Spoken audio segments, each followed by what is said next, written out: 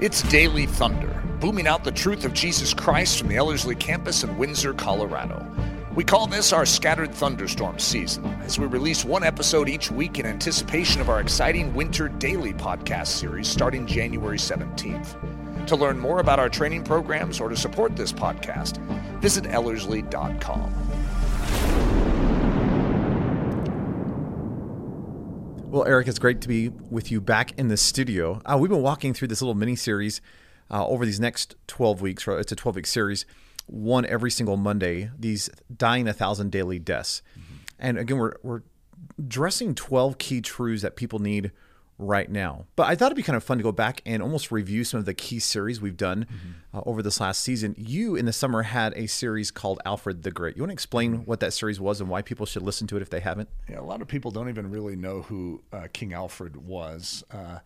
And, you know, he lived in the 800s. And, you know, most of us have no clue what happened in the 800s AD, which is just sort of a funny thought. But his life is so profound and parallel with so many things that are happening today in our world. In his world, which is ancient Great Britain, it was being invaded by Vikings. And our world, where it parallels, is that we're being invaded by what we call Viking ideology. And it's like the same spirits. Isn't it a weird thought to think that the same demons back then live today, and they're very good at what they do? And there was one guy that stood up, that resisted, and that stood on behalf of the truth in that era, and that was a guy named Alfred. And he wasn't known as the Great back then. Someone didn't come up and tap him on the shoulder and go, "Hey, Alfred the Great." He was known as that about 400 years later, when everyone looked back, like, that was a remarkable man. And what I would say is one of the reasons I would encourage someone to go through that series is, first of all, it is profound to give language and articulation to what is going on in our world today, the invasion that we feel.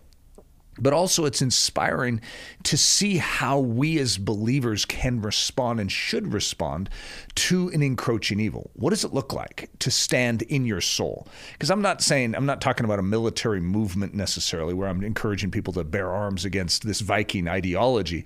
As much as I'm saying in our inner man, this is the spiritual battle we're engaged in no matter what. And how could we pull an Alfred and do something similar? That's so good. Well, one of the reasons we're doing this 12-week series where it's only one episode every week instead of our normal, five days a week. Instead of Daily Thunder, it's Scattered Thunderstorms. That's right, which I really love that title. Yeah. But the reason we're doing that is partly so that people can go back and get caught up on some of our series before we start our brand new series that starts January 17th. So if you haven't listened to any of our past series, I'd really encourage someone to do that. You can just do that by going to Ellerslie.com and click on the Daily Thunder tab.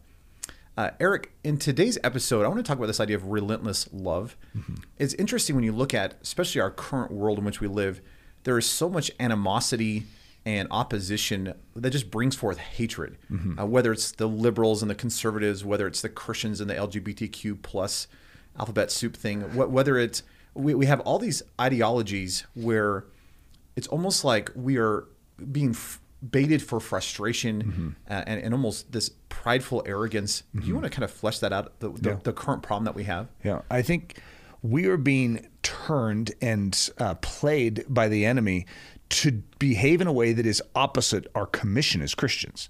Go into all the world and do what? What are we supposed to do? Hate, beat up, denounce, and yell at, smack in the face? We are supposed to actually express this message of hope and good news to who? To those that don't have it. Well, who are those that don't have it? Those that are probably against us. And so what the enemy is doing is he's creating a partisan culture even within the church. And he's very good at it because that's even what denominationalism is. And so he's done a very good job of picking off the conservatives already up to this point, just internally. But then we're also being played in a bigger picture to be focused more on what the enemy is doing, the conspiracy theorist mentality, instead of what God is doing, the good news mentality. I tell you what, you're a lot happier person if you focus on the good news as opposed to the bad news. And yet we're also being turned against the very people that we're supposed to be reaching with the gospel of Jesus Christ, that we're supposed to be making disciples of. And so as a result, what do we need to do? We need to have a reset button. We need to repent afresh and say, Lord, I'm being played. I'm reviling the very people that I'm supposed to be loving, and that's not good. That is not acceptable in this hour. Yeah, I think a good test for our souls is, well, one, are we praying for those who persecute us? Are we actually, are we allowing God to fill us with that heart and that love that He wants to exhibit toward them?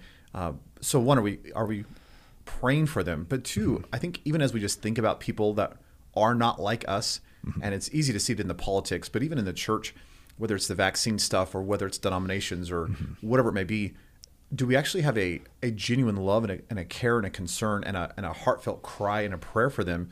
Or is it I'll just write them off? Yep. I think for me, it's so easy to just be like, I'll just draw a line in the sand and I'll just ignore them, or I'll internally be like, without actually showing love. Could you explain, what does it mean for the Holy Spirit? In other words, if we were to show love to the people around us in a similar manner that God has showed love to us, what does that mean practically of how God has shown us this relentless kind of love?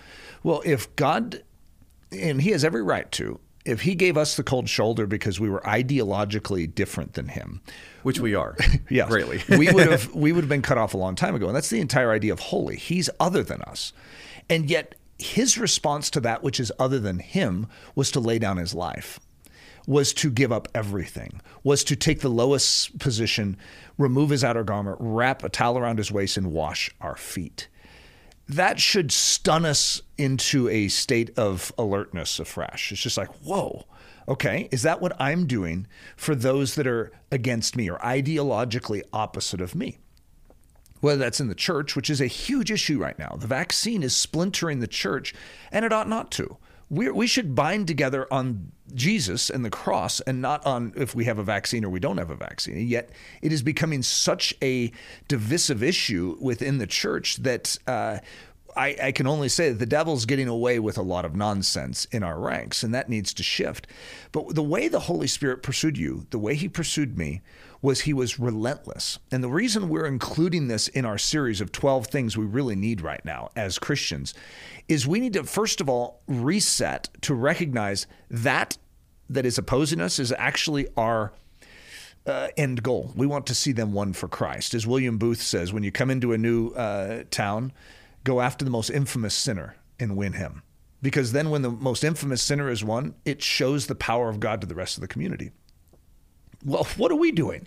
What would be the most infamous sinner in our culture? Well, I think most of us could pick it out pretty easily and say, let's go after it. Let's pull a William Booth on this one and let's turn the tables on it. But the Holy Spirit doesn't just minister truth to you once and then give up, shrug His shoulders, say, well, there's no hope for this one. We do that, and it's a big deal for us to minister once to someone that isn't that easy. But the Holy Spirit keeps coming back, and He is relentless in His pursuit of our soul.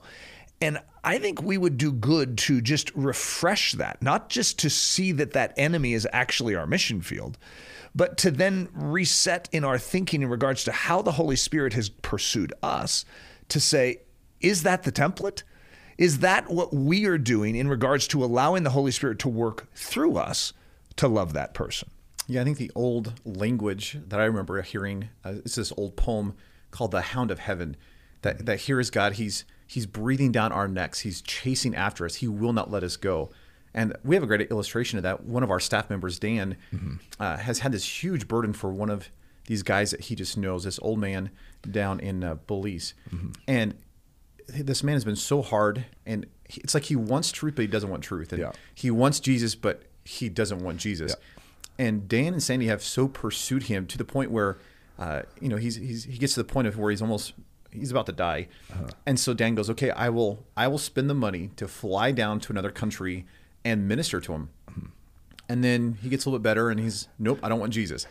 And so, a few months later, he's at this breaking point, and he's just like, I need Jesus. And so Dan will fly down there. And it's interesting. I love that heart. And watching Dan and Sandy to me has been so precious because they are groaning over this man. I mean, they're weeping, asking God to save this one man. And they're relentlessly pursuing him and spending great amounts of money. And great inconvenience. Travel is not that enjoyable right now. And that's so true. Especially international travel. Exactly. And yet they have such a love for this one soul that they just said it's worth the time, worth the effort, worth this money to pursue the one. And even as we're recording this, Dan is down there for the third time in just a few month period.